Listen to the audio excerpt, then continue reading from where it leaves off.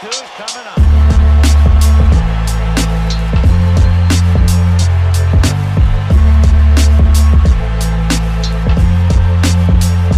Welcome to the Bat Flip Crazy Podcast with your host, Toby G.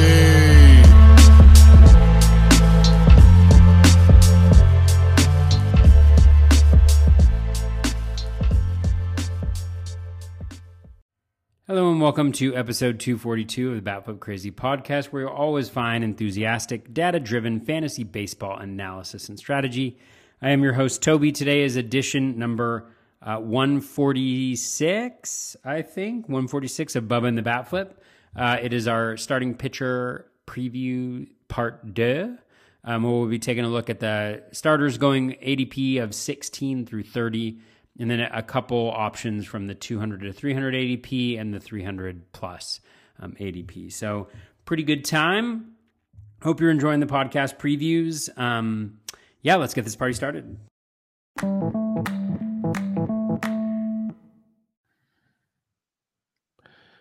And welcome back, everybody, to another episode of Bubba and the Bat Flip, episode 146. Going to continue our starting pitching preview from the previous week, talking ADP 16 through 30, or roughly 16 through 30. We'll talk more about that as we go on the show.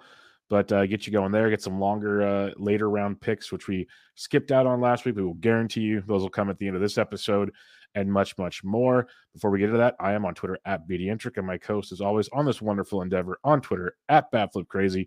Toby, how we doing, my friend? Doing well, Bubba. I'm a little congested, so I apologize in advance for that.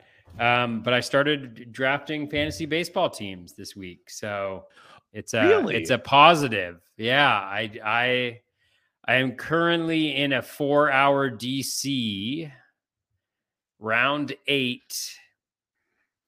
Somebody's burning up the clock, so it's draft season. It must be draft season when you've waited 3 hours for somebody to make a pick, you know?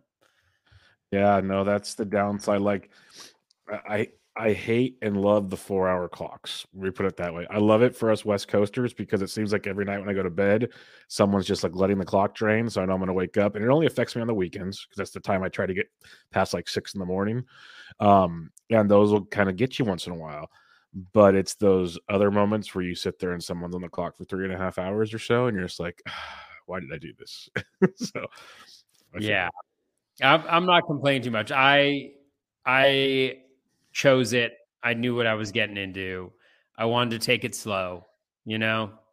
And then, I think my next 2 DCs are probably going to be the quick ones, you know, the 55-second, the usual minute clock. Just to get used to being in kind of that draft room environment. This one's really about familiarizing myself with the player pool a little bit more. And so it's been interesting. It's been interesting for sure. And I'm sorry, you said it at the beginning. What round are you in right now? Round 8. Round 8. I have not made my 8th round pick yet. But I will say, for those of you sitting on the edge of your seat listening to this or watching on YouTube live, I did not go pocket aces. I didn't even draft a pitcher in the first round. How many pitchers did you have by the end of round 4? Oh, that's not fair. I had 3. But let me tell you this. Bubba. Let me tell you this. I went into this draft with no intention of drafting Garrett Cole at all. No intention. Freddie Freeman in the first round. Garrett Cole. It's like we belong together.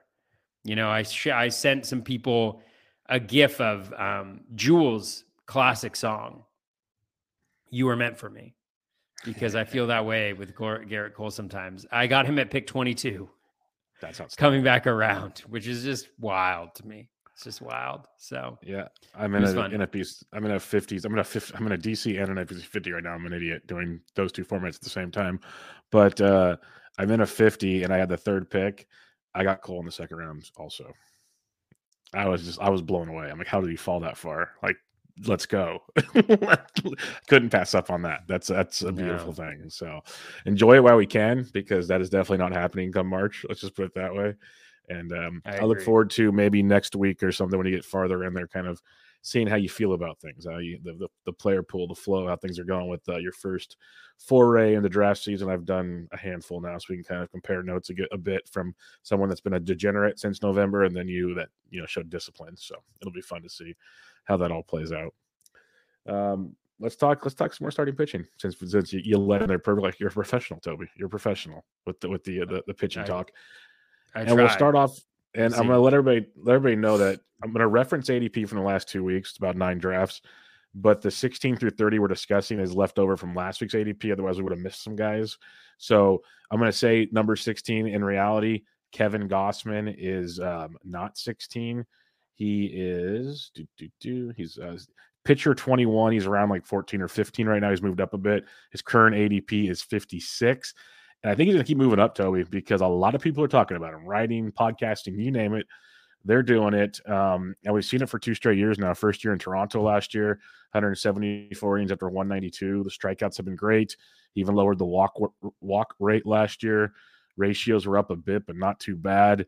It's been back-to-back years of just pure Gausman greatness. It's been pretty crazy to watch. So what's your thoughts on Gausman in 2023? Because to some, he's one of those guys, if you do wait on starting pitchers, it's a nice either SP1 or SP2 to certain people out there. Yeah, I definitely, I like Gausman, for sure. I think this is now 3 straight years, that he's performed really well, obviously like a varying degree of really well. His profile from last year is really interesting because, like you mentioned, the walks dropped precipitously, right? A 4% walk rate, which feels a little not real. The O swing was at 42.7%. And I say not real just because like what starting pitcher really maintains, especially like with this number of strikeouts that he gets, maintains that low of a walk rate. But it's an incredible walk rate. The swinging strike rate, 15% for 3 straight years as well. He was getting ahead of hitters last year. The end zone contact was a little bit worse than previous seasons, but still better than league average. But the walk rate was really the separator. I mean, before last year, his lowest walk rate, of any season was 2.34. Last year it was 1.44. And while I'd love to believe that it's going to stay down at 3.9% and that 1.44 mark, I think it's going to go up a little bit from there. But I think there's also, a little bit of belief in that strikeout rate with the swinging strike rate being so consistent. I think a lot of people are kind of focusing the analysis on the luck factors, which I think is certainly the case. The 363 BABIP seems, elevated. And I know that there's like different arguments have been made about whether that's okay, maybe he's going to have an elevated BABIP or maybe he's not. But 363 is just not something that I think is sustainable year over year, but also the home runs per 9 dropped to 0.77. Which is much lower than his career average, much lower than 2021, much lower than 2022. Every year, it's much lower than that. And the ball was obviously deadened, but I don't think we can count on that substantial of a jump. So the projections seem relatively, reasonable for him, with maybe like a little bit of give to the positive. And so even with that being the case, he looks like a value according to the spreadsheet or my spreadsheet, 50th best player, ADP of 58. The one thing I'll say, I haven't put this caveat out there for the spreadsheet, is that as I say those things, don't like listen to the podcast. Not that anybody would do this, but like, don't listen to the podcast and be like, oh, okay, he was ranked player 50 on February 6th. And so I'm going to keep him in that spot. Like my spreadsheet that I'm talking about right now is based on Draft Champions SGP. So it's based on Draft Champions. So once I change it over to the main event or a high stakes league, like that's also going to impact the value that players derive. And then I'm updating the projections, all 5 of the projections that I use in my aggregate projection. I'm updating them a couple of times a week, and those will change. And as we get closer to this season, those will change substantially. So just a note of caution, like I say this right now, but it doesn't necessarily mean that it's going to be the case towards the end. They could be better. They could be worse, which is all a very long way of saying that I think Kevin Gausman is a very nice. I think he's nice. And he's also a reflection of how, like, in the fantasy community, nothing gets by anybody anymore. Like, people see that he was unlucky in some respects. And for that reason, they still like him, Yeah, they definitely do. And it was funny because, well, I don't know if funny is the right word, but early draft season, he was coming at a bit of a discount. He's been creeping up, and he's starting to get to where he should be, like you said, based on, you look at all the projections and everything. And I think there's still maybe another layer to go because I keep saying eventually these pitchers are going to move up, and that means they're all going to move up. It's not just like three guys move up; they all kind of will start taking spots farther up the draft board. So Gossman, I think, will be one that definitely moves in that direction. I am curious, and I'm not too worried about it at this point in time. But the wall changes in Toronto.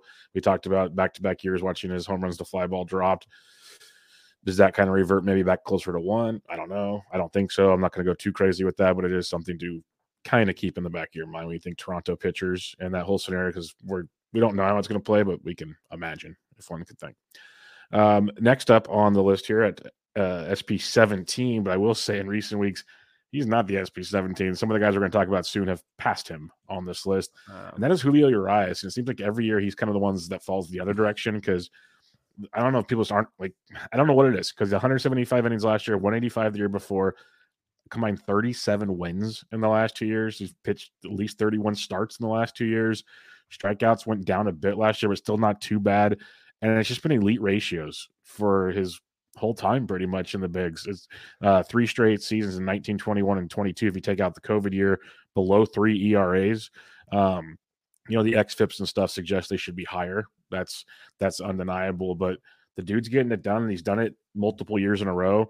He's going to be on a really good Dodgers team yet again, so the wins should be there. I guess he's just not flashy, or what it is that certain players we're going to talk about are passing him up on the list, and Julio Urias just keeps kind of falling. And I've told myself already I need to stop thinking he's not flashy, but the dude just puts up numbers on a really good team. And the Dodgers know how to work with their starting pitchers. So that's another thing. Now, the defense might be a little different behind them this year. That's been a plus for them in years past. But I'm kind of surprised to see him continually slowly falling back in the ADP boards. Yeah, it is. It is really interesting, and I do think that it's a little bit of a reflection of how stat-centric, analysis is these days in a lot of ways. And I include myself in that because I'm like, he's done it now. Like, right, he's done this for an extended period of time. He's really good at limiting batted ball quality. So, you look at his infield fly ball rate the last few years, 15%, 13.9%, 14.1%. Those are automatic outs, like maybe one of those falls for a hit every single season, and so that's absolutely huge for him. He's a fly ball pitcher, in a time when it's good to be a fly ball pitcher. So there's a lot of things going, kind of his way in some ways. So I was like, oh, you want to know something? Maybe I'll be in on Urias this year. Maybe I'm going to do that. And I have such a hard time doing it because I'll tell you why. I mean, you dive into the numbers and you're just like, oh, this is brutal, right? It's like, all the usual stuff, the 2.29 BABIP, the 86.6% strand rate, right? He did give up a decent chunk of homers last year as well. And his barrel rate was not super high, but 6.7%, 32 barrels he gave up last year. You look at that Z contact though, worse than league average. You look at the swinging strike rate at 11.1%, nothing to write home about. The O swing, he does not walk guys, and you got to give him credit for that for sure. The CSW isn't that good, 28.2%, but it's never really been that elite. And so I'm like, but it doesn't matter because he's Julio Urias and he's good and he's got all those wins and he's pitching for the Dodgers. I'm going to be in on him. This is what I told myself, right? And then I dive in a little bit deeper and I'm like, okay, I'm going to go to his rolling average graphs because I'm into that thing. And then I look at him and I'm like, okay, over his last 15, he's got a 24.3% strikeout rate, 5.9% walk rate. Okay, that's fine. 10.4% swinging strike rate. That kind of sucks. O swing 35%. That's good. Z contact 86.6. That's not great. Okay, let's see. As we got later on in the year, he must have gotten better, right? And it's like, oh well, about the same Z contact. O swing dipped a little bit, not much. K rate's about the same, but then the walk rate's up to 7.4%, and the swinging strike rate's at 10.4%. And I'm like, let's see, let's go down to 5. And then it's like Now his K rate's down, like at 23%, 7.6% or 6% walk rate. The swinging strike rate's under 10%. O swings at 32.4%. And then, so I'm just like, man, like it's really hard the guys get, the skills were getting worse. I think his velo dropped. He averaged in his last 5 games 92.4 miles per hour. And he was averaging as high as 94 miles per hour in mid-August in the previous 5 games. So it's like you have a velo dip, you have a skill dip, you got all these luck factors going in his favor. And it's like, it's really hard to draft this guy right here, So after all of that, I'm still back at the same place. The thing that I will say is this. I think it's a velo factor. Last year, his velo was down. It's the second consecutive year it's been down. If his velo's up in spring, I'll be in on him, I think. But at his current velo, current skills, I just can't do it, especially with the other guys going around this area. Yeah, it's a problem I've had with him every year. And I told myself and I don't have as negative, I guess, a connotation against him as you have on this. I still haven't drafted him anywhere. Like as I'm going through my drafts, it's just the way my builds have gone. I haven't gone to him. Like I like Gausman. I like the guys going after him. I just kind of gravitate because I like strikeout guys. And that's been my biggest bugaboo with Urias is the consistency of the strikeout department. And so that's why I haven't gone to him yet, even though I told myself it's like you can't predict wins. That is very true. But then again, when a guy's done this back-to-back seasons and he's kind of done it throughout his time with the Dodgers, it's a very important category too. If you can kind of pencil in, again, you can't predict wins, but say you pencil in 15. That's pretty nice. He's proven he can do that and more. So he's a very tough one for me. Like I want to be in on him. I'm not as opposed to him as you are. But again, I have not made a point to go draft him either. So it's a really, really tough spot with Mr. Urias here. And I just have a hunch I'm going to end up with no Urias, and he's going to do it again. He's like 19 wins, and he's going to somehow piece it together. And it's just going to be so frustrating, but that's the breaks. That's how it goes. And one of the guys that has been jumping him in drafts is one Christian Javier. Talk about helium. He has the helium. When you look at his ADP over the last couple of weeks here, it's up to 58. It is a whole 2 picks ahead of Julio Urias now, but Christian Javier, he's the name, he's the main attraction. Almost 150 innings last year, 25 starts in his 30 games. Strikeouts were outstanding. Still a little bit of a walk thing, but not too bad. Ratios are very good. The guy's got filthy stuff. And everyone's the helium's coming because everyone's thinking he's going to take even another step. Throw another 25 to 30 innings, keep the elite strikeouts. Going to be on an awesome Astros team. Like there's all these positives in here. At the same time, he's never gone that far. So there's kind of a yes and a no. Well, like I love Christian Javier, I do, but where the helium's starting to push him, it's getting harder because again, there's guys going near him that have done it multiple times, and it's like it's getting tricky. He could be the ceiling guy, but I don't know what your numbers are showing. But I like Javier more than Urias. I'll tell you that much. I just haven't had a ton of him as his ADP continues to rise. Yeah, the projections hate your Javier. I've got him as I have him as negative 40. Oh wow. He's going 59th and he's ranked 99th. But he's got like I'll say I think the projections are wrong on him. So I think there's a couple of things going on. Number one, he's got an incredibly low BABIP, just like Urias at 228, but his career over 304 innings, not that that's big enough of a sample to figure it out, but is 223. So always keeps it, really low. The strand rate is super high too, 83.6%. That's also his career mark through 304 innings. But then you look at kind of the skills, and he's got the skills that Urias doesn't. 13.8% swinging strike, 24.3% K minus walk, in zone contact at 80%. So elite number right there. He has struggled with walks throughout his career, but has it down at around 3, which is very palatable. 1.03 home run per 9. And then when you look at his, the reason why he has such a low BABIP, his ground ball to fly ball rate is 0.46. So ground ball rate of 26% and fly ball rate of 56.9%. So when they're not going for homers, he's doing absolutely great. And he's the type of guy that can really benefit from the dead ball. Like previous home run per fly ball, 15.3, 14.2, now at 9.1 last year. So if he's able to replicate that, I think it really hides like a lot of the warts that you might see. But I think the projections aren't going to factor that in. They're going to look at the BABIP, they're going to look at the strand rate, they're going to look at that home run per 9, and they're going to regress a lot of that and say this guy's good, but he's not as good necessarily as people are drafting him to be. That being said, I mean, it's clear why people are drafting him. He got better as the season progressed last year. It was really, let me just pull up that rolling average graph. Well, even the stat you won't see on there is that postseason start where he just was absolutely ridiculous in the World Series. Like we were in FPAS and everyone's like, well, there goes his ADP. Gone. Like it was impressive.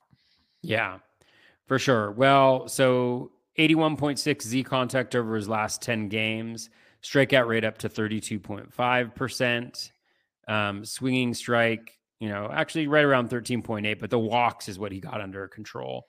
So 7.9%. The second half of the season, he for most of last season, he was actually well below, his career average. So really nice. And then the O swing up to 37.7.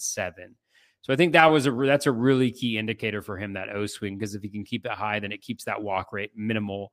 And I think that's like one of the reasons, the things that can keep him out of trouble because of the fly ball tendencies. So if he's walking guys and he's giving up homers and fly balls, that's when he runs into some problems. But so far he's been able to avoid that a little bit. If you look at fastball usage was declining over the same period of time. Slider usage was up to 30.8%. So about 5% higher than it had been, throughout the course of the year. And that's a really good, it's a really good pitch for him. And I think one of the criticisms may also be that he's kind of a two pitch guy in a lot of ways. I mean, he's throwing the curve and the change. They're both not very good pitches. He's throwing them, 300 times out of like 2,500 pitches, something like that. So not very frequently. The four-seam fastball, though, 13.3% swinging strike rate, which is fantastic. I mean, that's his fastball, 80.3% Z contact. So that's phenomenal. The slider at 28.6%, that's his O swing at 74.2% Z contact and 16.9 swinging strike. So not like dominant from a swinging strike perspective, but certainly, a really good pitch, especially when you can combine it with that four-seamer. So that's all to say. I think Javier is really good. Is the juice worth the squeeze? Is the juice worth the squeeze? To be determined, but I can definitely see why people are interested in grabbing him and getting him early. And he's on the Astros. They're going to win a lot of games. They've got a great bullpen. They've got good defense, smart team. So I see all those reasons why. For sure. Next up on the ADP list, the 19th pitcher is Luis Castillo, and he's on the climb as well. Current ADP is 58.3, like third of a pick behind Christian Javier. And you look at Castillo, it's pretty simple stuff. Once he left Cincinnati, his numbers just took another leap in the right direction. And we've all been waiting for it forever. He went to Seattle, for those that are sleeping under a rock. But when you look at just his numbers with the Mariners, it's pretty ridiculous. In 11 starts, he had a 3.17 ERA, 3.03 xFIP, which is pretty good. Strikeouts were outstanding at almost 29%. K to walk to almost 23%. If you want to get into it that way, he was just the dude we've been waiting for a long time. The walks can still be an issue with Casty. That's his biggest problem. But you put him in that ballpark, and any defense is pretty much going to be better than Cincinnati's defense. So that's a plus as well. You have nothing but gains here. The only thing I can concerned with, and I like Castillo and I have him in a few places, is are we overestimating how great the move to Seattle is? Like, he's great, but is he a Cy Young level ace, or is he better for like an SP2 in fantasy? That's the conundrum I have. So what do you thoughts on Luis Castillo? Yeah, I'm trying to get there with him. I don't know if I'm there quite yet. So with Castillo, where is he? He's hiding right now. Oh my God. Where is he? I should be able to see this. There he is. He's a slight value. He's like in that kind of Gaussman area on my sheet, where he is. I don't know why I'm having such a hard time finding his name. He's ranked 55th, and he's going 60th in terms of ADP for Castillo. The concerns I have that remain, and this may be absolutely ridiculous, but he has not traditionally pitched well in cold weather. He's gotten off to a slow start. Seattle is a pretty cold place to throw earlier on in the season. He's not going to have that same, he's not going to have the warm weather. He pitched really well during the summer, so maybe this is just like a small sample fluke, but I feel like heading into last year, nobody was on him. He was going around pick 150 or whatever it was because people were worried about how he pitched early on in the year, and he was injured the earlier part of the year. And so got to think, I'm thinking about that. Like I'm trying to figure that out. And then, I still worry a little bit. I know that his fastball got better last year as the season progressed, but I just worry he's been so reliant on that changeup in the past. And actually, that's really interesting. His changeup actually was not as effective last year. That's kind of fascinating. His changeup only had a 12.9% swinging strike rate last year, as compared to 17.9%, 22.8%, 26.7% in previous seasons. So that got less effective. His four-seam fastball got more effective with the 15.2% swinging strike rate and the 73.4%. So I think that's why you see people being a little bit more interested, and why, I may be a little bit more interested, but I still think like the metrics from last year were pretty similar to previous years, right? The O swing was actually down. The in zone contact was actually up. Overall contact rate was actually up. Swinging strike rate was down, but the K- walk rate was up to 19.8%. So maybe it's just that like 2021 was just such a bad year for him, which makes a ton of sense. But, his year's kind of gone how his BABIP's gone. And if you look at his whip, it's always been problematic for him. So I think it'll be interesting to see what happens. I have not been able to go there quite yet. I can see the interest in the fastball being a lot better, although its course. I'm just not sure if I put it all together and I feel good about getting him there. Like I would draft Javier first. I'd draft Gaussman before I draft him. And I'm just not sure that he distinguishes himself enough. I mean, even like, Max Fried, I'd have probably above him. Zach Wheeler, I think I'd have above him as well. So there's a lot of guys I'd probably go ahead of him right now, which isn't to say that won't change, but that's kind of how I feel about him a little bit. Yeah, I agree with you completely. That's what's tough about him. Like I like a lot about Castillo, but you hit on a bunch of it where it feels like, are we just over excited about him being out of Cincinnati, where he's a lot like the same pitcher, which is great because it's what we've always said about Cincinnati, but is it enough to be in this range? Is what it comes down to for me. You mentioned Max Fried is the 20th pitcher off the board. He's kind of been falling a bit in ADP compared to some of these other guys. He's down to almost 67 right now, which I love. I've always been team Max Fried. Last year, 185 innings pitched most of his career. Never been a master strikeout guy, but it's been consistent year in and year out. The walk rate dropped again. Limits the hard contact, especially on fly balls, because everyone goes, oh, he's a fly ball pitcher, blah, blah, blah. He's still a 50% ground ball guy, too. And the ratios have been pretty darn outstanding for 3 straight seasons. So I love what Max Fried does. He's a limiter of hard contact, which is great. He gets enough strikeouts to be very relevant, and he pitches deep into games when he pitches for a very good Braves team. So I like Max Fried. He's like not flashy like some people might. Like he's not a Christian Javier flashy, not even close. But in the end, he might have better numbers outside of strikeouts than Javier. You could probably say that. So I like Fried quite a bit. Yeah. Agree in a lot of ways. I mean, he's essentially Julio Urias version 2.0 in a lot of ways. Yes. You look at slightly cheaper. You just look at the numbers. I mean, across the board, he's pretty similar. That high O swing, Z contact doesn't really, it's slightly worse than league average like Urias. The swinging strike rate slightly higher, but still 12%. Nothing to like really write home about. K- walk rate is really buoyed by the lack of walks, 4.4%, which is the lowest of his career, which matches the O swing. And The zone percentage did drop a decent amount. And then he limits hard contact as well. I know historically he's had a high ground ball rate. Yeah, did last year. Never been under 50% for the ground ball rate. So not giving up a lot of fly balls, not giving up a lot of hard contact. He's always been a really good guy at managing barrels. Yeah, 4%, 4.6% for his career.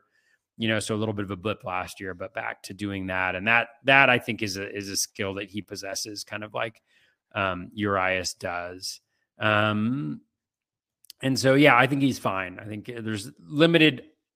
It's not like limited upside. It's just limited Ks, right? Like, I don't think he threw 185 last year and at 170 Ks, but he's going to help out your whip.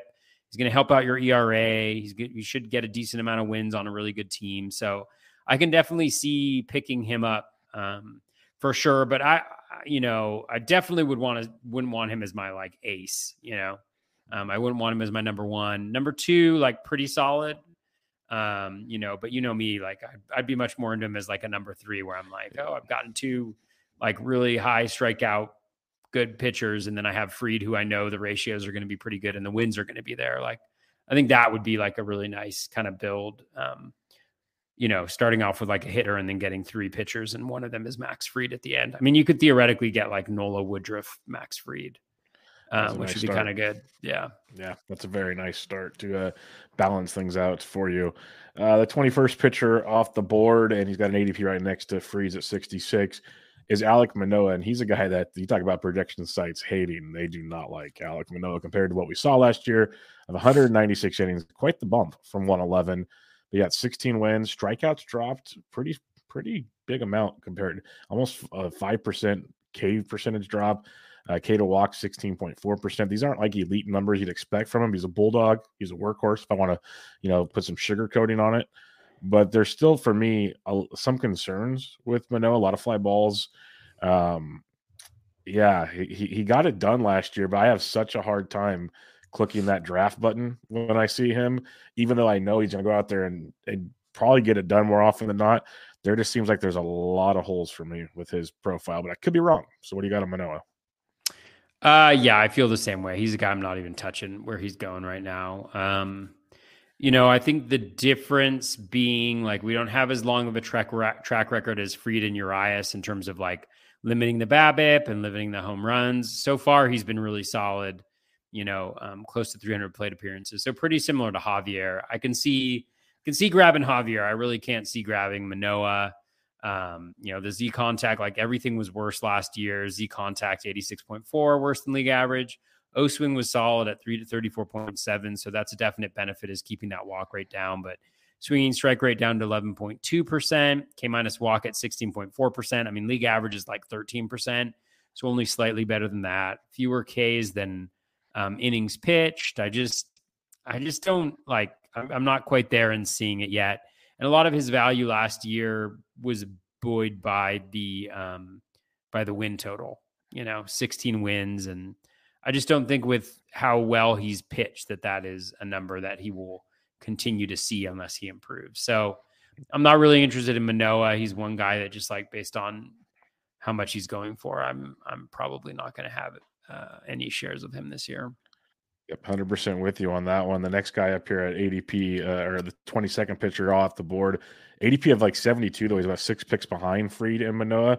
And in my recent DC, I was choosing between Manoah and Gallen, and I went Zach Gallen.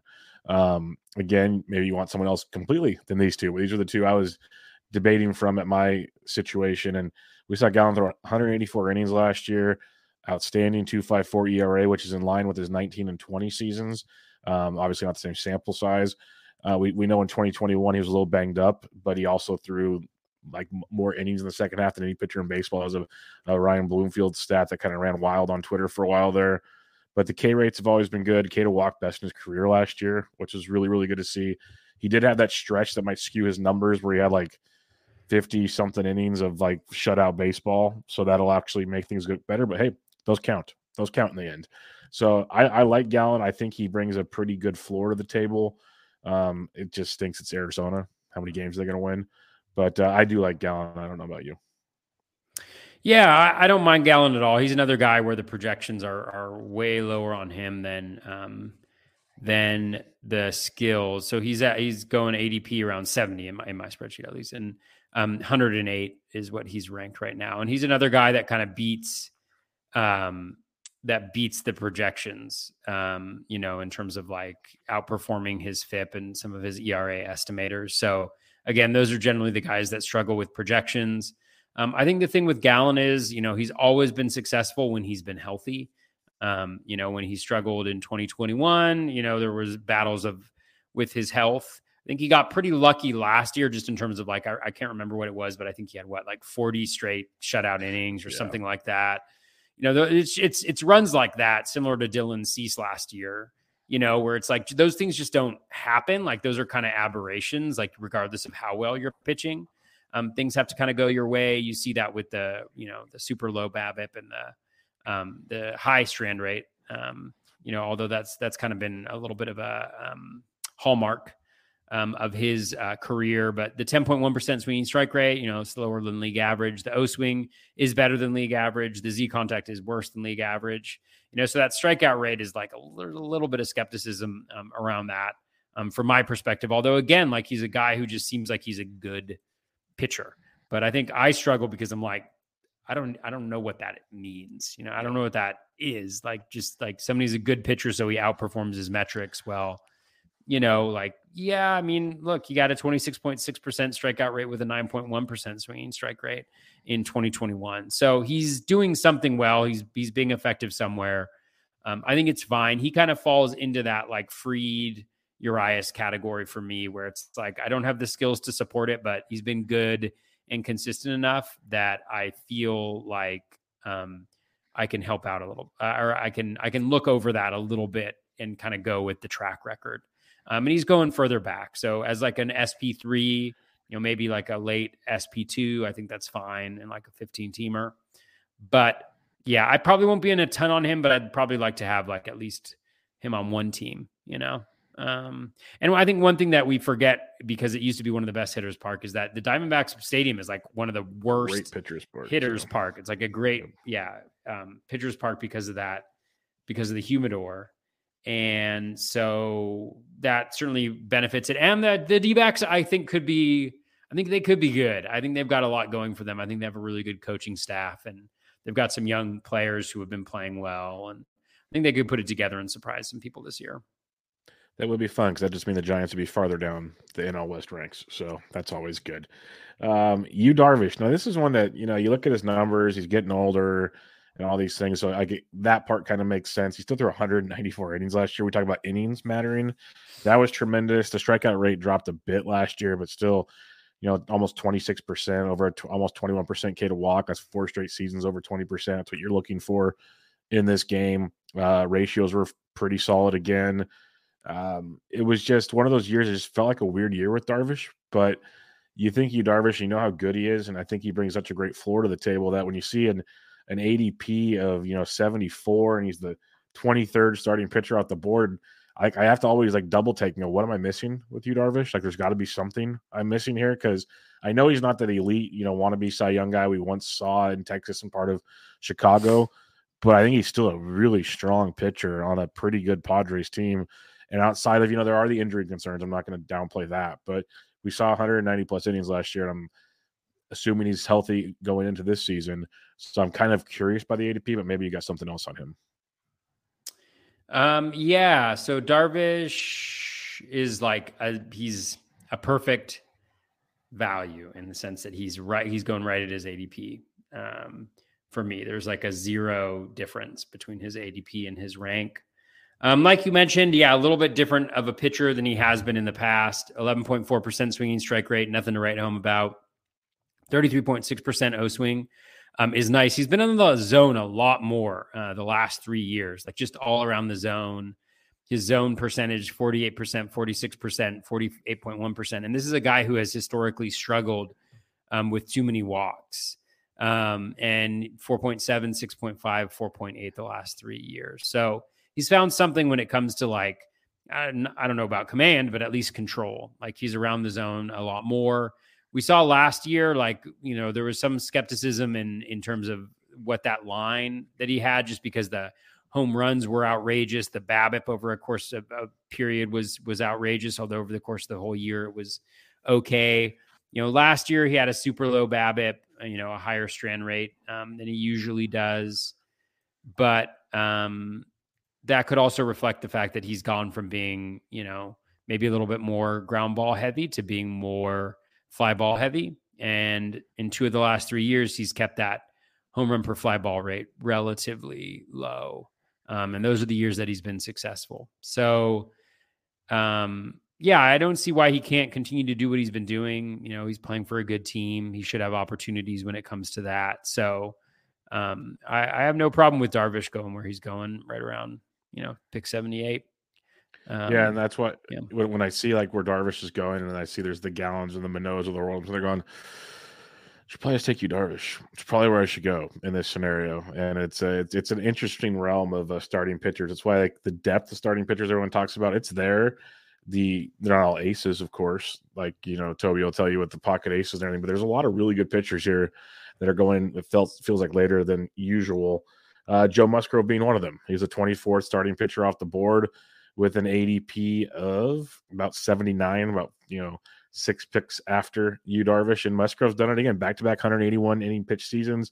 It's 3 straight over 170, 3 straight full seasons. Another solid strikeout K to walk season. The ratios were in line. He's just been a very consistent guy that he's never really blown me away. That's why I've always had a tough time getting on Musgrove, getting on board with Musgrove.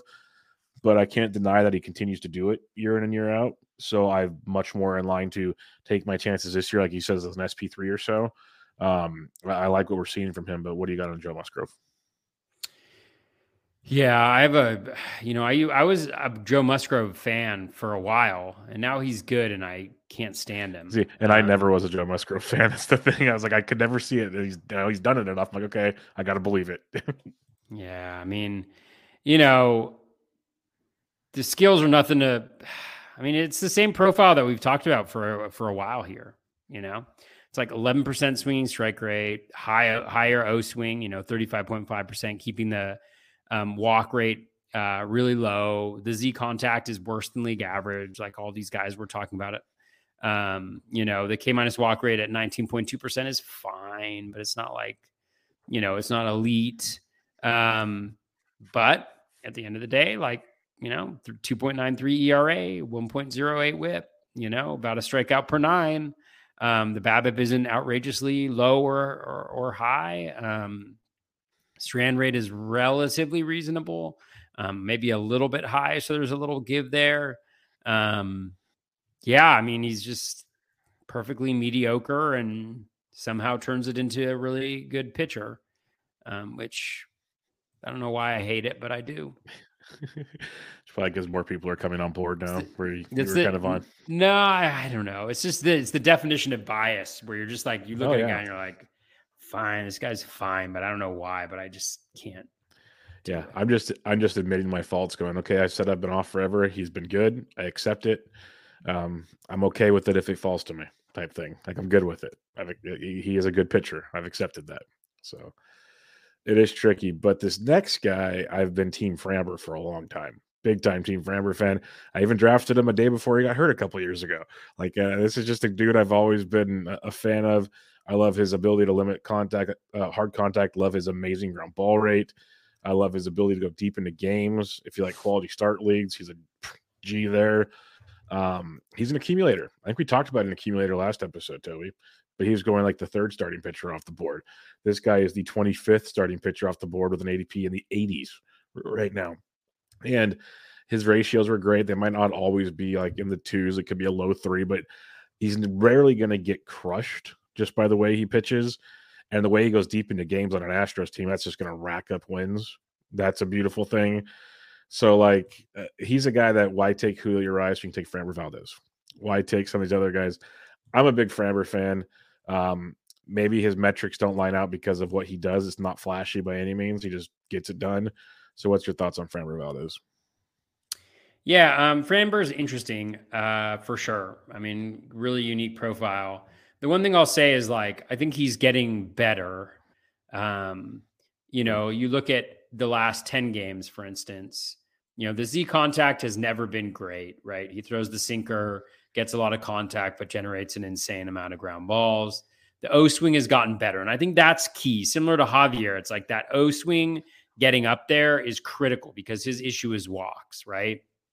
Like he walks a bunch of guys, even this past year, I think it was 8.5%. I don't have it in front of me, but like it's too high, but he gives up a lot of ground balls, gets a lot of double plays, doesn't give up home runs, so that I think that is a key, keeping the O swing up. Like if you can get that elite, like that would be just an insane combination right there. But, over those last 10 games, he got the K rate up to 27%, is not a hallmark for him. The walk rate was down to 6.9%. So you're looking at a 20% K minus walk rate right there, which is really solid. And then the 13.1% swinging strike. And then so you couple that with the batted ball stuff that we all know and love about Framber, where he's got a ground ball rate of 66.5%, which is just ridiculous. And then, he last year with the ball the way it was, he was able to keep that home run per fly ball reasonable where it has never been in his past. 0.49 home runs per nine. I mean, he gives up a home run every 3 starts, essentially, which is just wild. So that's a recipe for really, really good stuff. And that's what we got last year from Framber, minus like the elite Ks. But like you mentioned, he threw over 201 innings and then he won a lot of games. I mean, the thing about him, though, last year, he didn't really have any blow-ups. I remember, I think he set the record or tied the record for most consecutive quality starts. And again, those aren't things that happen routinely, right? And a lot of guys have that 1 or 2 start that just kind of adds another earned run or a half earned run to their ERA, and they become the guy that they usually were. But he's a guy who gave up 6 earned runs in 1 game this year. And then outside of that, and then 6 and 4, towards the end of the year. But everything else there was 3, 2, 1, or 0. And I just think that, I think he's really good. I think he's great. We'll see how the shift impacts him. I know some people are concerned about that, but the Astros are smart. They'll figure out a way to benefit him. And especially with like a 65% ground ball rate, you just throw your third outfielder in there and call it good. Exactly. So I think he'll be okay. He's good. I don't mind him at all. And he's on a winning team. Yeah, big fan as well. 26 pitcher off the board is a guy. I'm just going to make it quick and simple. I am not on this season. ADP of 82, and that's Tyler Glasnow. It's nothing against Tyler Glasnow. It's just a matter of, about a year and a half removed from TJ. He hasn't thrown over 88 innings since 2018, where he threw 111.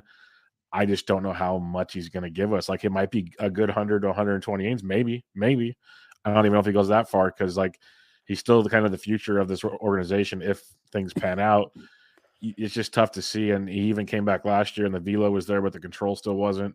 And that's a prototypical Tommy John thing. So I'm just out on a guy coming back from TJ still at that point in time.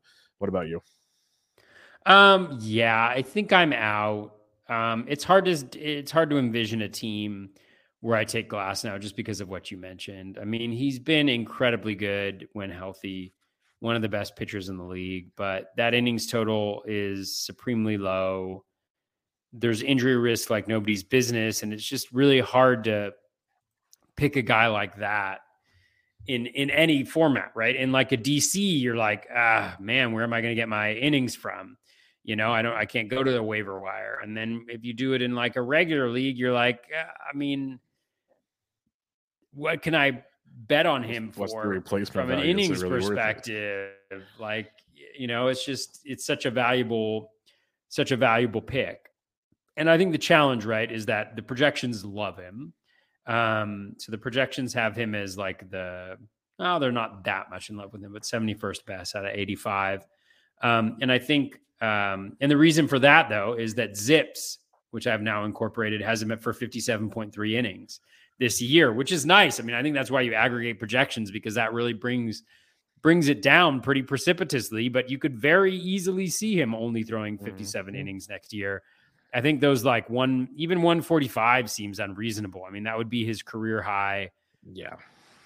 By 34 innings, and it's certainly possible, but I don't think it's something you can necessarily bank on. So I think that's why it's important to like investigate a little bit more deeply on the projections and why they have them where they are, and see whether you agree with them or not, especially for pitchers. And so I'm with you that I'm off a Glass. And for those that think we might be hating on Glass now, it's nothing against Glass now. It's just the innings aren't going to be there. That's my biggest thing. So it just makes me pass real quickly. 27th starting pitcher off the board with an ADP around 88 is Sticks himself, Tristan McKenzie. Talk about another guy getting an innings bump, went from 120 to 191 last year. That's quite a well, he had I guess 141 if you count the minor leagues last year. So a 50 innings pitch bump, that's doable, I guess. But we also saw his strikeout rate drop a little bit. Nothing too crazy, still 27% or 26%. He was very, very good. Not going to deny that at all. Very, very good. Ratios are good. The xFIP is almost a full run higher, though. So keep that in mind when you look at Tristan McKenzie. He's just another one of those guys that giant innings bump and everything concerns me a bit. Same time, Cleveland does know how to take care of pitchers. Like, they know how to develop pitchers, I should say, which is like take care, develop, two different things. They don't have to develop starting pitchers. I'm still not in at this price on Tristan McKenzie. I might be wrong. I know some smart people that are. I think I'm just going to go elsewhere. Yeah, I haven't been interested in him either. I think last year was the year to draft him. I think this year could be a little bit more bumpy. I mean, swinging strike rate at 13%, but the K rate, at 25.6%, is good. It's definitely solid. The walk rate at 5.9%. He's got a nice O swing, so he's keeping guys off bases. Z contact right around league average, slightly worse. That K minus walk rate at 19.7%. I think the question is like the BABIP. I mean, the BABIP's been low throughout his career. Again, 344 innings. He's an extreme fly ball guy. So like close to 50% fly ball rate for his career. He's at 48.5%. And so what I look at is like, there's that aspect of it, and he gives up a really high barrel rate, and he consistently has close to 10%. So last year he gave up 49 barrels and he gave up 25 home runs. So about 50%, slightly off. You add in a few more home runs there, to get him to around league average, maybe a little bit, more, it's a lot. The home run issues could be big, but he's also got room to give there, from last year. So I could definitely see him in the kind of mid threes this year once all of that stuff regresses out. So intriguing for sure, intriguing arm, and he's still super young, so he could get better as well. But for now, I've kind of steered clear, and the projections don't like him really all that much either. He's a negative 32. He's 87th in terms of ADP and 116 for projections. So, yeah. Yep, I'm with you. Last year, you could have got him at a heck of a discount compared to this year. So you're paying for the success. George Kirby, 28th starting pitcher off the board, ADP around 97 right now, and he's one of the whole Seattle staff. Like, I'm honestly surprised Robbie Ray doesn't go ahead of these guys because of pedigree. He's coming up next. But you have Kirby, you have Ray, you have Gilbert. Gilbert we will not talk about on this episode. But the thing with Kirby that kind of entices me a bit is we saw 155-ish innings, 56 innings last year between the minor leagues and the bigs. We saw really good ratios, even with the high BABIP in the bigs. We saw a 24.5% K rate, 4.1% walk rates, and over 20% K to walk. All outstanding stuff. Just comes at a premium ADP. Like, you're paying for this young guy that had a really good first campaign. Can he do it a second time? Maybe. He's a tough one for me because, like, we'll talk about Ray. I'd almost rather take Ray for seeing it so many times. You can get Gilbert later, but it's nothing against Kirby. I just have a hard time clicking on Kirby's name when there's other guys close by. So what's your thoughts on George Kirby? Yeah, he's interesting. The strikeout stuff just like isn't there, but he managed to have a higher than league average strikeout rate at 24.5%. The swinging strike rate at 9.7 is very low. In-zone contact worse than league average at 85.3. And then you go to even his CSW is like 25.9%. So I don't know how he got that strikeout rate that he did, but he doesn't walk guys. The O swing is good. He's in the zone a lot. And that's been kind of his calling card throughout his career. And the projections agree. They have him anywhere from 4.8 to 5.7% walk rates, which is super low. So the whip should be really good. I think the ERA would be good. The innings is a little bit of a question mark, although I think, it's a little bit conservative from the projections. He threw 130, last year for the Mariners, and then he threw how many in AA? He threw 156 total. 26. Yeah, he threw 156 total, and the projections are a little low on him. If you look at it, you got like Zips at 136 or 137, 143. 152, 152. I'd tend to lean towards that 152, if not even a little bit more. So I'd say I wouldn't be surprised like 170. I think it's an option. Yeah, it's a little conservative. So what I would do is maybe play around with it and see where that puts him, because the projections right now at where he's going really does not like Kirby. It's got him as the 151st best player, and he's going 94th in terms of ADP. But I think that may be an innings pitched issue. Yep. So it'd be interesting to play around with that and see where he ends up. But, the lack of strikeout stuff weighs on me a little bit. Let me just dive in to the rolling averages here just to see if there was any like hope of improvement over the course of the season on some of those key strikeout metrics. So his in zone contact got worse. It was 88.4% over his last 10. K rate dropped down to 25% over his last 10. Swinging strike rate was down at 8.3. Walk rate up at 5.3. Yeah, I'm honestly not seeing a ton, despite me liking the guy. Even the walk rate, but I can't really see it. I don't know if I can go there. I love the idea of 170 plus innings. That gets my attention in a big way. But yeah, the overall profile is what concerns me with him. Is he was a very good pitcher. He's almost like a very efficient pitcher. That's what it felt like. He wasn't, and that was his first campaign. It's like he pitched a lot of innings. I can't use the excuse that the league see him enough. But they'll make adjustments to him. He's gonna make adjustments back. So that's kind of a interesting scenario to see how year 2 goes for him. Let's put it that way. Year 2 went good for his teammate Logan Gilbert. So maybe he does just fine. He's got Luis Castillo there, and he's got Robbie Ray, who is the 29th starting pitcher off the board with an ADP of 99, basically 3 picks behind Kirby.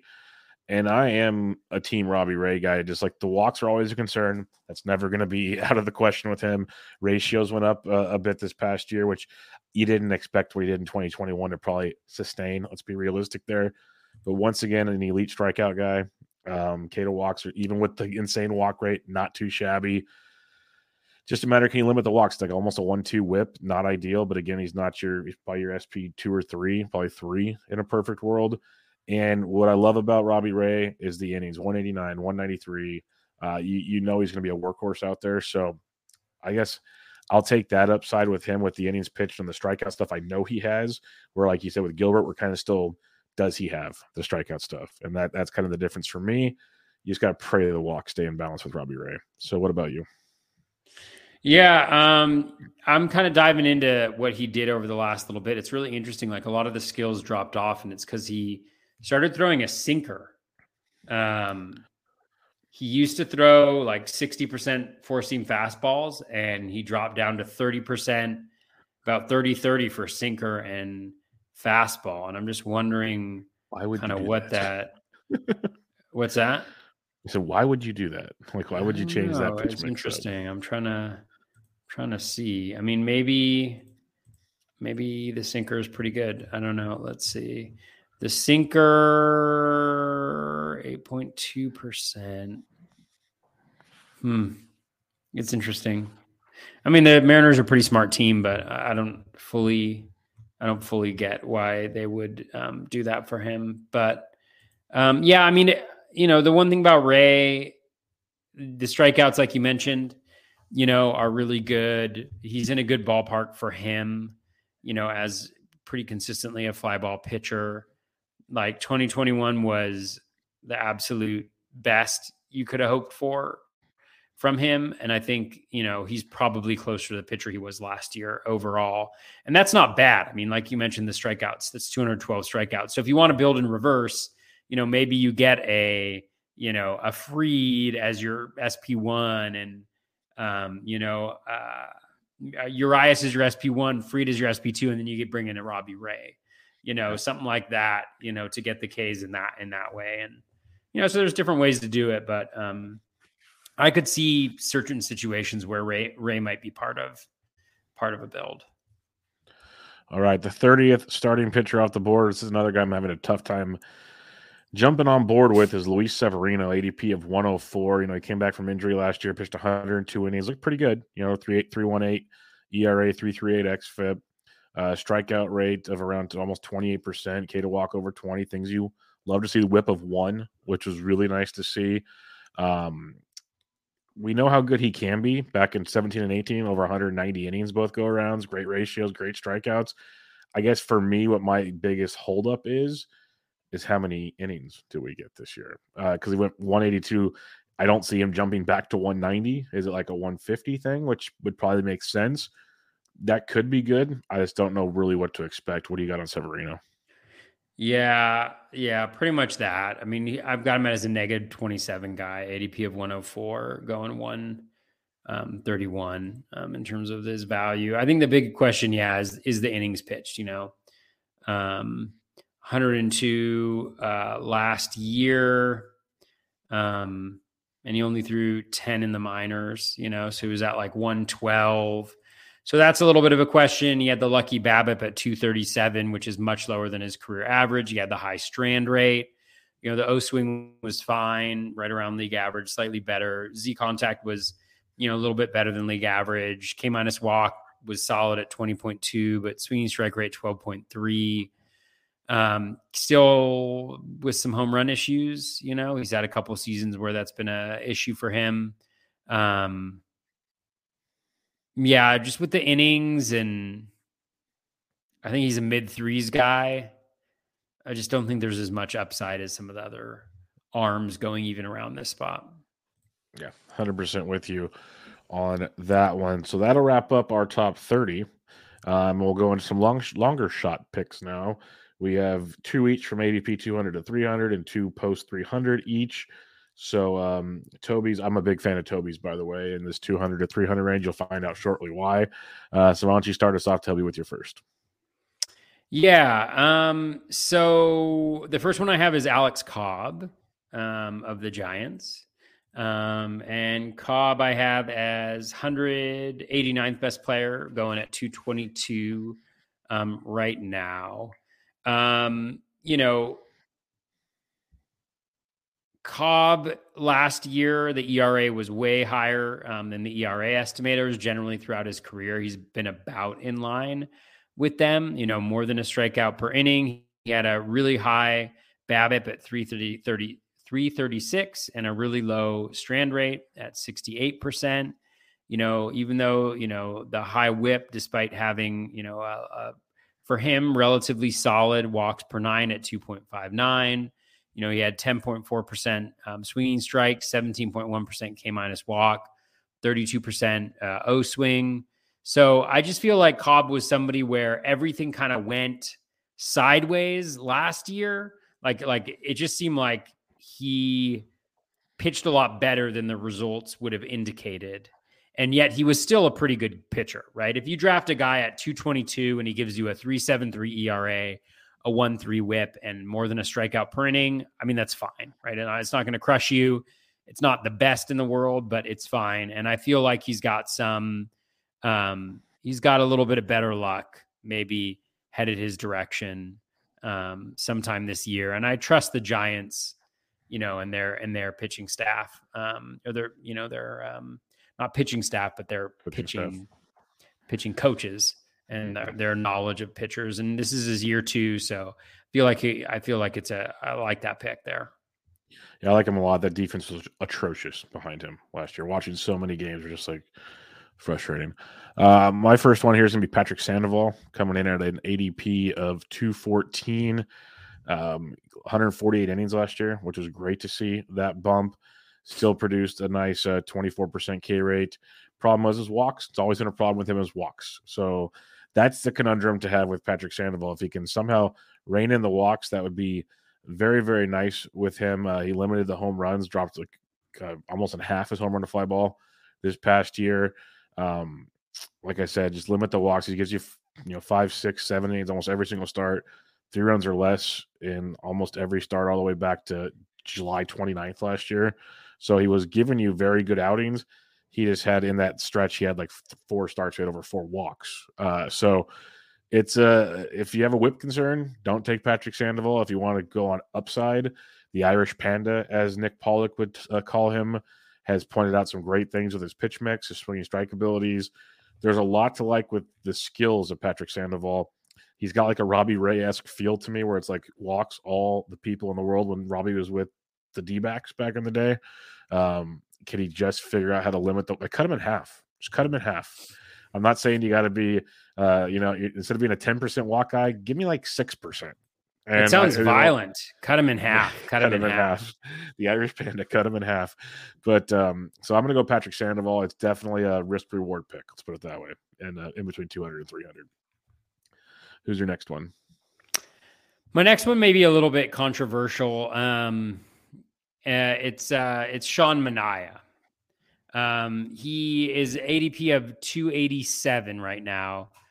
His rank is 261, so that's like a plus 26. Part of this is a belief, as I mentioned before, in the Giants pitching coaches and that they've been able to get the best out of guys who don't necessarily have the most talent in the world. It's also a positive, just, playing in that ballpark, I think. But again, Manaea was in a situation last where it just felt like everything was going sideways for him. 1.65 home runs per 9, well above where he had been in previous years.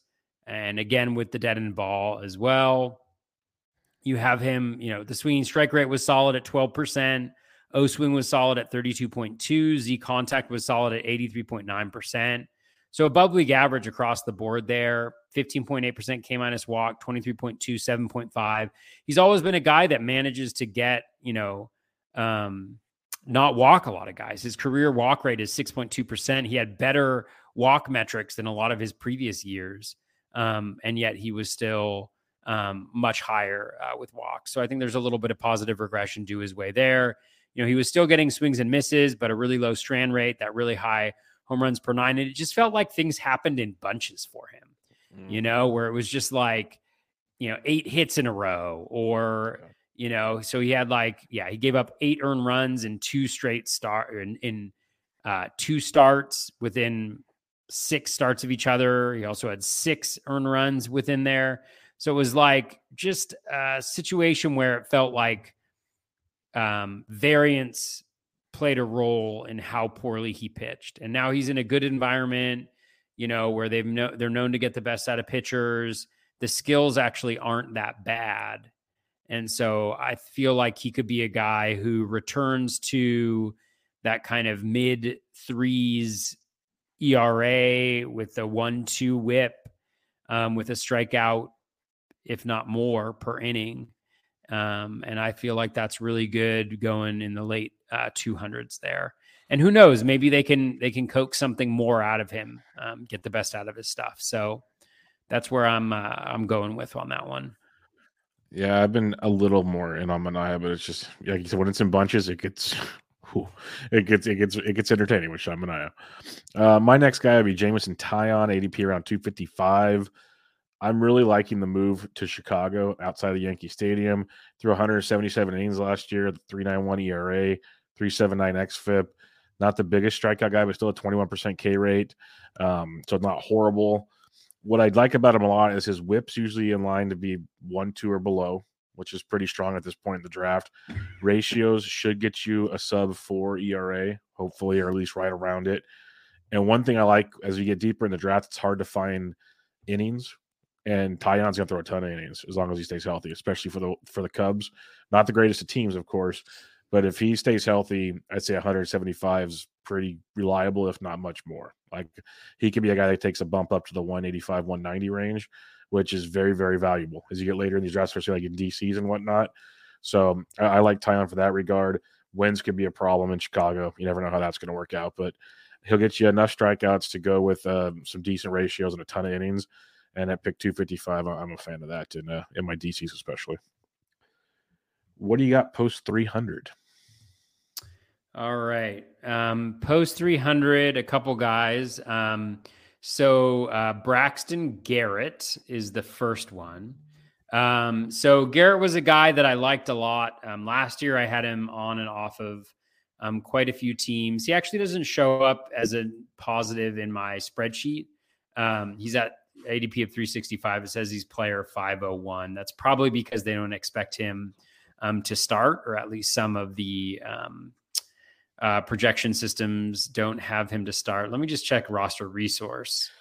He's competing for the 6th spot right now, I believe, or the 5th spot with Trevor Rogers. Yeah, ever since that trade with Pablo, he's in competition. Yeah, maybe that's it. So maybe he's like a terrible choice. I don't know. I thought that I think it was pick. He's a great maybe they hadn't signed Cueto, or I hadn't realized the impact of Cueto. But anyways, I'll go down the Braxton Garrett hole. So, and I have to get back to him. So the reasons why I had Garrett as just kind of like a late round flyer is, there we go. So last year, 17.7 K minus walk.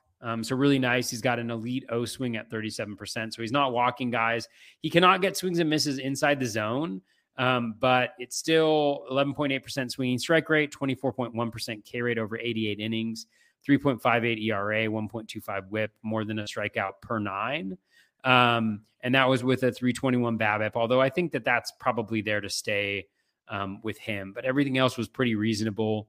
Kept home runs relatively down, 0.92. He's a sinker guy. The slider is really good. And so I'm kind of surprised. I'd be surprised if he doesn't make it in there. I mean, the slider was the pitch that he threw the most last year, and it had a 20.7% swinging strike rate and a 45.8% O swing, so just elite numbers there. And so maybe he's just like a guy who, maybe he's even going down, in terms of his ADP. I haven't looked recently, but he just seems like a guy who will end up in that rotation in some way or another. He's young. He's got the skills. He's already shown them. He's already been good for half of a season. If he can do that for a full season at 150 innings, I think then you're looking at a really valuable player there. So that's why I had Braxton Garrett there, although you obviously have to consider the fact that he may not be in the rotation to start the season. I'd still take him there. I think he's a great spot for DCs because he's going to get his starts one way or another, and they're going to be, I think, pretty good starts. So I'm with you on the Braxton Garrett train. The fact that he's competing for a job is kind of comical, but I guess it's another way to limit his innings potentially. So it's kind of a catch-22. But I think for a DC, he'll definitely have some run for you.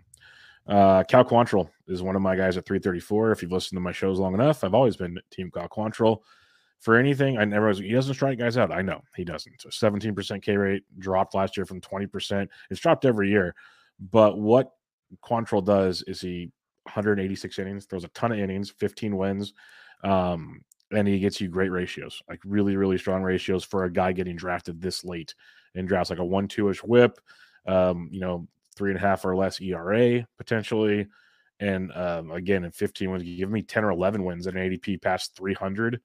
I'm in. Like, strikeouts aren't there. Build your team accordingly. Like, for a guy like Toby that might take Cole and someone else early, you can afford a guy like Quantrill later in a DC to help sustain your ratios and pick up some more wins. So I love Quantrill for those regards. If he ever figured out how to get more strikeouts, that'd be amazing. Not sure that's the pitcher he is. He relies on a lot of called strikes. But I think he's a very, very strong pitcher, especially in that Cleveland team that we've said before takes care of their pitching staff very, very well. So I'm a Quantrill guy at that price tag. Who's your next guy? My next guy, Bailey Falter, who I just double checked, is supposed to be the 5th starter for the Phillies. So just making sure I'm not really messing up there. So Falter, he's on a good team with the Phillies. He pitched pretty well last year, and he improved as the season progressed. 3.86 ERA, 1.21 WHIP, 74 strikeouts in 84 innings, 11% swing strike rate, 31.4% O swing, 86% Z contact, 16.3%. K minus walk. But I think what impressed me the most, he did give up a ton of homers, 1.71. He made a pitch change towards the middle of the year, I think, when he went back into the rotation. And he was much better after that fact. If I can pull up his rolling average graph here. So over the last 5, so the Z contact was at 84.4%, so right around league average. The O swing was elevated at 32.4%. Strikeout rate was only at 21.8%, but the swinging strike rate was at 12.3%. So I think there's the possibility of a little bit more from Falter in the K department if that kind of maintains. And then his walk rate stayed super low. That's something that he's had consistently at 4.6%. So you throw that all together, that's over 17%. K minus walk rate at 12.3% swinging strike, better than league average. O swing by a good little amount, and then in zone contact rate being better than league average as well. So I think, all around very solid. He's on a good team that should put up some runs. So if he can get a little bit deeper in games than he did in previous seasons, then I think he could be a really nice pickup later in drafts, like in DCs to fill out that rotation. For me, a guy that I've had circled in so many places is Brayan Bello, ADP 345 for the Boston Red Sox, big-time prospect. Shaky start when he first came up last year, but I will say when he returned August, he had a 4.71 ERA on the season, but when he returned on August 24th, 3.12 ERA, 3.63 FIP, only 1 home run in his final 8 starts, 40 strikeouts and 40 innings pitched, 16 walks, not ideal. The walks are still an issue, but strikeouts were there, kept the ball in the ballpark, definitely improved the ratios, as we mentioned. I'm a big fan of what this kid has, and more importantly, he's been seen working out with one Pedro Martinez this offseason to work on like a changeup and whatnot.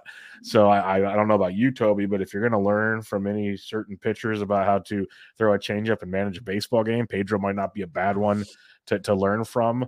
So, and that's just like hearsay speculation. Like I've seen the videos, but who knows how that'll translate. I just loved what we saw because he came up, big time hype, got shelled, went back to the minors for a few starts, worked on a couple things, came back and looks much more like a relaxed pitcher. And I think if the talent is as what we expected it to be, he's at least that pitcher, if not maybe even better. Maybe as he gets more comfortable up there. I could be overestimating it, but for a guy with an ADP of like 350-ish that could have another level to him, like maybe he's okay. This is people are gonna be pissed. Maybe this is like this year's Tristan McKenzie. Like he takes that kind of a jump. I'm not saying for 190 innings by any means, but maybe all of a sudden he throws 140, 150, but he takes that ratio and strikeout jump. Like we see those things because he is that kind of talented arm. Maybe he takes a Logan Gilbert type jump type thing where he could do that. I'm not saying he's going to, but you don't have to pay the price for that either. And that's why I'm a big fan of Brayan Bello. The Red Sox have nothing to lose to put him in the rotation. They're going to find a way to probably screw it up because they do have a lot of weird moving parts there with Whitlock and Tanner Houck and all these other things. But they've kind of said bullpen for those guys for now. We'll see. But I like the upside of Brayan Bello where he's going. And as long as he can maybe work on limiting the walks, the strikeouts will be there. And if keep that ball, the fact he gave up 1 home run in 8 starts, that was in 40 innings pitched, that was a big improvement for me. So I like Brayan Bello. All right.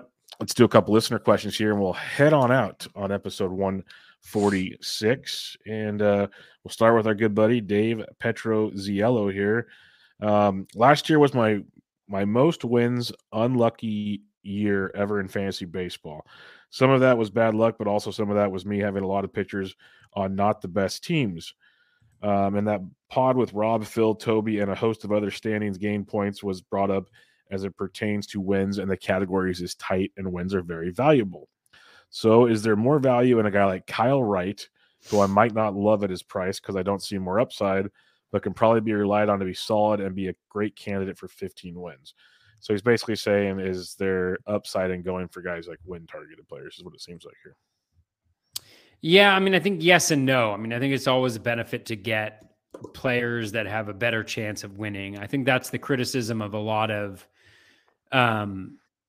just a lot of the like maybe higher talented but on very bad team type players. It's just hard to get consistent wins. Anybody who had Sandy 2 years ago, kind of knows how that feels in a lot of ways. So I do think it's a little bit of a boost, and the projections I think are maybe so at kind of incorporating that into it. Like I'm trying to find Wright. What's Wright's ADP here? I'll tell you, I got it right here. Not Wainwright. 126. Okay. Let me just find him here and see what I got on him. You said 126. There we go. Yeah, so the projections don't love him at all. He's like a negative 63, 118 ADP on my spreadsheet, 181 in terms of his value. Let's see. And I know like Kyle Wright's just one example, but it's also like, Wright won 20 games last year, I think. So I think it's important to understand too that like, that's not going to happen on a consistent basis for him. Like even if he were to reproduce the same season, it would not end up nearly as good. Like he wouldn't win 21 games out of 30 starts. It's just not going to happen, generally speaking. So, and then I think, so I know that Wright is just like kind of an example. So I don't know if he's a good example, but I think going after those players, like I think if it's a tiebreaker, right? If you're looking at Kyle Wright and you're looking at Blake Snell, or who's a better example of somebody who's not going to win a lot of games, like Lodolo, who I think is a bad example because I think the projections do a bad job of him. But like, let's say you're looking at Wright and Lodolo and you're like, I think they're pretty comparable players, which I don't think they are. But let's just say you think they're the comparable players. That might be a situation where you're like, I'm going to give the benefit of the doubt to Wright. I think what you don't want to do is end up with a team where, all of your guys are from not very good teams, because you do have to actually win the game to get a win. And so I think you do need to factor that in. So that's why I think, again, like where it's like Burns versus Cole, it's like, well, I'm probably going to go Cole because I believe more in the wins. I believe more in the offense of the Yankees. And again, you just want to make sure that you don't have like all bad players. And I'm trying to think of like a good example. So you draft like Sandy, and then you draft, they're typically not all the good pitchers are on relatively good teams. Yeah, it's the old. You weren't at FPAS. Rob Silver gave a good talk, and in the end, it was basically draft good players on good teams. This is what it came down to, for like the wins departments and stuff like that. It correlates. Yeah, if you're like Sandy and Zach Gallen, and then two bad teams, and then Lodolo as your three, I'd be a little bit nervous there, right? On the wins department for sure. Yeah, so I just think it's a matter of just kind of, this is a terrible answer, but like I think it's just a matter of not overloading your team with pitchers on bad teams. For sure. Next up here, our buddy Joey G has a couple questions. Reed Detmers or Edward Cabrera, who takes the next step forward? I'm going to lean Detmers because we saw a bit of a step forward last year in the right direction with the pitch mix change. But man, Edward's good. It's just, can he stay in there? I'm going to go Detmers. Yeah, I'll lean Detmers. Let me just take a look here. Hold on one second. I'm just going to look at the rolling average graphs, just because, like you mentioned, Detmers did take a big step forward towards the end of last year. Pitch mix change was huge for him. Yeah, so Detmers better than league average, Z contact 82.7. O swing at 35%, K rate at 24.9%, swinging strike at 13.8, walks at 8%. So a 16.9% K minus walk with above league average across the board stuff. That's a pretty good combination there to look at. And then Edward Cabrera was the other one we're looking at. Is that right? Yep. Are walks an issue for him? Yeah, they are. Yeah. I mean, I don't even think I need to look much deeper. But I would say easily Detmers. I mean, with the walk rates that Cabrera is pointing up, I wouldn't probably be anywhere near him, because that takes a huge. So just as an example, so his Z contact, Edward Cabrera, over his last 10 was 83.9%. So worse than Detmers.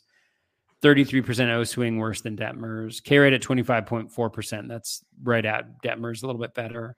Swinging strike 12.7, K rate at 10.2. So yeah, I'd lean Detmers for sure. I think with Cabrera, like especially on a bad team, I would stay away from guys who are walking a crap ton of guys, and he may have had a good whip last year, Cabrera, at 1.07. That's because he had a 207 BABIP, So yeah, I would steer clear of anybody who's got a 10% walk rate as a starting pitcher, really. That includes Dylan Cease. No, just kidding. Yeah. His next question is, does Barrios turn it around? This is one I've talked about a little bit, and it's tricky. What I'll say is ADP is 252, which is interesting. It was horrific last year. Absolutely horrific. It was like a bad dream over a nightmare, one might say. K rate dropped a ton. There's a lot to be concerned about there. At the same time, he still threw 172 innings, and prior to that, 192, 200, 192. He was an innings-eating machine. Now, am I saying he's going to be that guy? Not a chance. Not a chance, at least unless, miracles happen.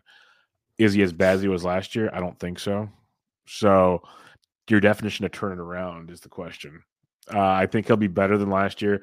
Not sure we'll see the guy we've seen for quite a run there either. I don't know about you. Yeah, it is a weird one, right? When guys just suck like that. It was just horrific. Like there's probably a rhyme or reason somewhere, but you just look at it, it's just like everything was bad. Like everything went bad. It was really strange. He had a few just god-awful starts too. And he had some good starts at home too. It was really weird. Yeah.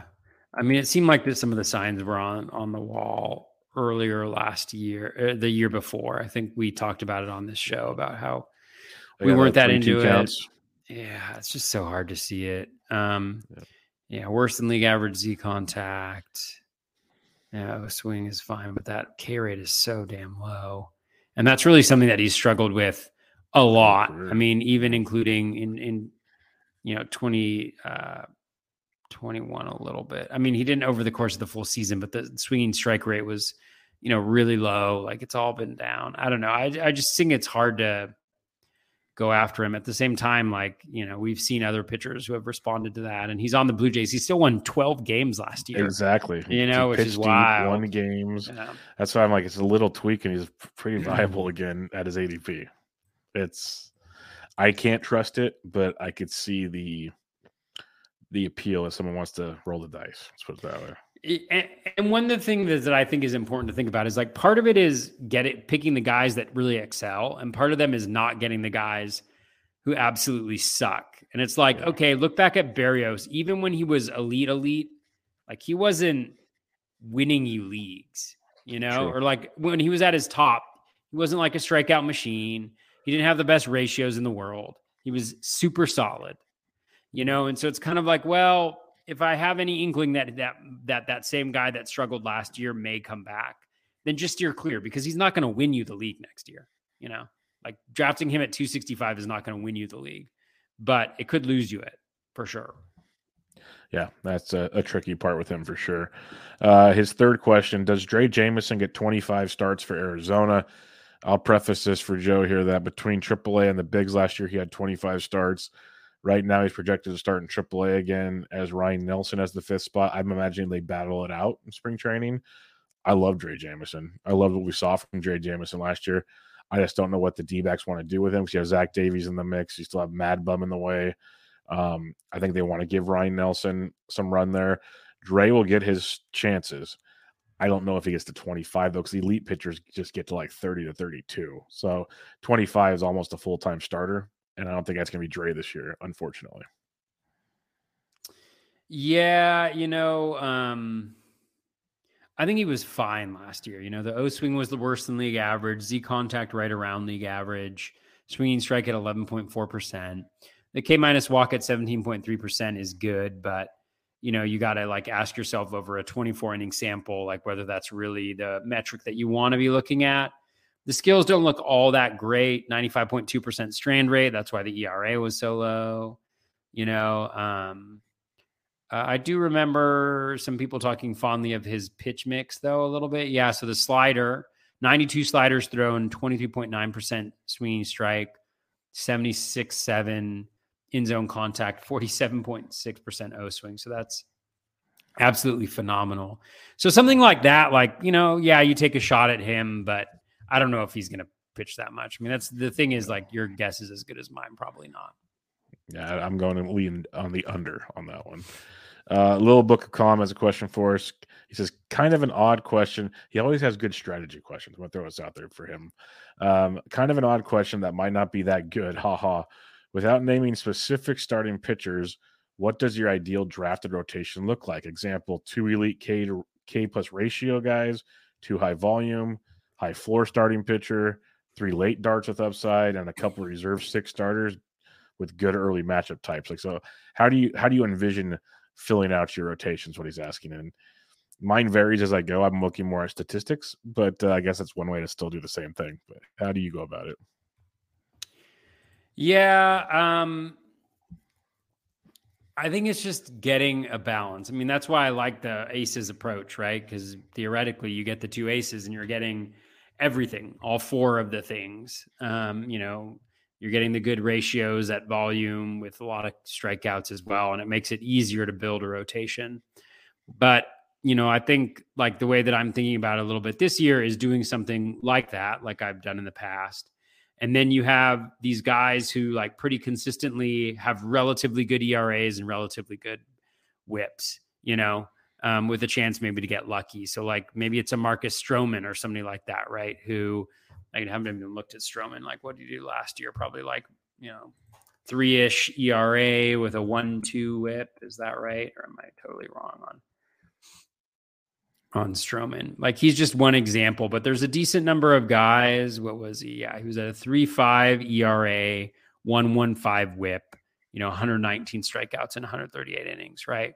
So totally reasonable, perfectly good. He only won 6 games, but you can kind of fill in with guys like that. Miles Mikolas is another good example, right? Where, guys that have relatively good whips, they don't walk a lot of guys, they don't give up a bunch of homers, they've got a good defense behind them, they're on a pretty good team, and you just kind of can add some of those guys to your rosters and feel okay about it, and not need some guy who comes out of nowhere to be, absolutely amazing. So I don't know. I think it's just a matter of kind of balancing it out and recognizing the strengths and weaknesses of the different approaches. Like I mentioned, if Max Fried is your one, then maybe it's like Robbie Ray, who doesn't have as good of a whip, but gets the Ks where, he doesn't, where Fried maybe doesn't have the same as a guy you're drafting earlier that's getting 220 or something like that, so just kind of like balancing that out and figuring it out. And I think depending on the type of league, like in a DC, you can't do this, but then as you approach the waiver wire, like, you'll be able to see kind of strengths and weaknesses of your team, or at least have like a knowledge of that and be able to attack it a little bit. But it's a lot harder to do that than it is with hitting, where 4 of the stats are just like you play the most plate appearances and, hope it works out for you. So I don't know if that's a good answer to that question, but I just think you got to be aware of the different skill sets that guys are bringing to the table, especially around ratios and Ks, and going from there. Yeah, I've noticed I've tried to be more like innings and Ks early, and as the draft goes on, more aware of ratios and hopefully still innings in that regard, so the ratios count even more type theory. But I try to like get a lot of the strikeouts and stuff early, because those heavier strikeout guys later, they don't have a lot of innings, or the ratios will come with a thump. So it gets a little rough later in the drafts, is the way I look at it. Last question we have here in the YouTube chat. Jimmy D asks, in the deepest of leagues, any interest in Connor Thomas of St. Louis or Seabold? And he says, never mind Seabold. Connor Thomas of St. Louis, who I honestly have never heard of. I'm not a big prospect Thomas guy. Of the Cardinals. AAA guy. Yeah. I'll put him on the list for my Cardinals preview pod, I'll tell you that much. I mean, no. I mean, if it's the same Connor Thomas of the Cardinals, last year in AAA, he had a 5.47 ERA with a 1.57 whip. The year before, he had a 3.10 ERA with a 1.36 whip. The year before, the same year, the lowest whip he's had is a 1.15 back in low A. His AAA strikeouts weren't even impressive. Yeah. Yeah, I don't really see why there would be interest in him. Although, like prospect growth is not linear at all. Let's see, where does he rank on let's see what Eric Longenhagen has to say about him. He's not even in their top 100. Maybe he's like he was in the AFL. Maybe he's a Rule 5 guy. I don't know. I've never even heard of him. Projections have him throwing 30 innings with a 3.94 ERA. Yeah, he might be. Let's see if he's listed here. He's not even depth starters. Thomas is small, pitchability lefty with 4 offerings that live off his command. There's some pitch metrics like his slider. That's all I got. Yeah. Sounds like he's sorry. I mean, in some of this stuff, you may be way ahead of us, or at least I'm not the biggest prospect guy. Maybe there's something that changed for him in the Arizona Fall League or something like that, But I'm not seeing anything of interest. But then again, we're the same guys that told you Thairo Estrada a couple of years ago had no potential whatsoever. So what are you even listening to us for? It's crazy. Absolutely crazy stuff. Why? We're like an hour and a half in and you're still listening to us? Oh my goodness. And on that note, we'll wrap up tonight's episode. Just kidding. We love you guys. No, I know. It's all sarcasm and games at this point in the evening. That wraps up starting pitchers. Next week we'll have relief pitchers. So final thoughts on the starting pitching position. Yeah, very different than previous years. Obviously, I think a lot of people have talked about that. A lot more depth up top, but I still think it's the usual conundrum where there's a lot of question marks with the pitchers kind of in that like second to third tier. And so the question is how much reliance you put on them.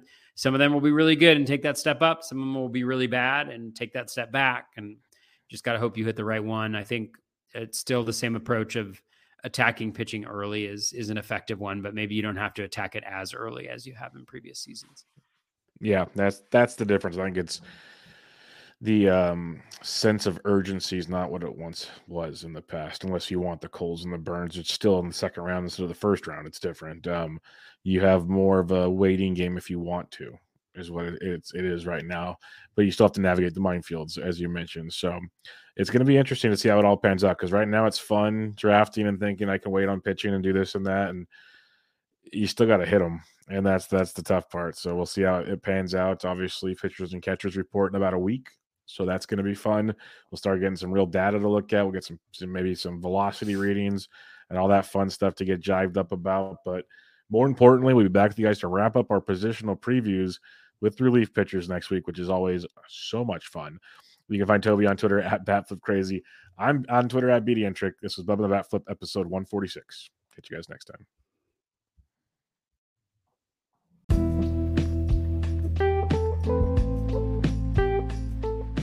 And that's going to wrap us up for episode 242 of the Bat Flip Crazy podcast and edition number 146 of Bubba and the Bat Flip. Thank you all so much for listening. Really appreciate it. Hope you enjoyed that deep data dive on some of those starting pitchers. A lot of question marks, a lot of intrigue, a lot of interest. It's going to be fascinating to see how everything plays out this year on the pitching front. As always, really appreciate all of you listening. Best of luck with all of your fantasy baseball research and drafts. Take care and be kind to one another.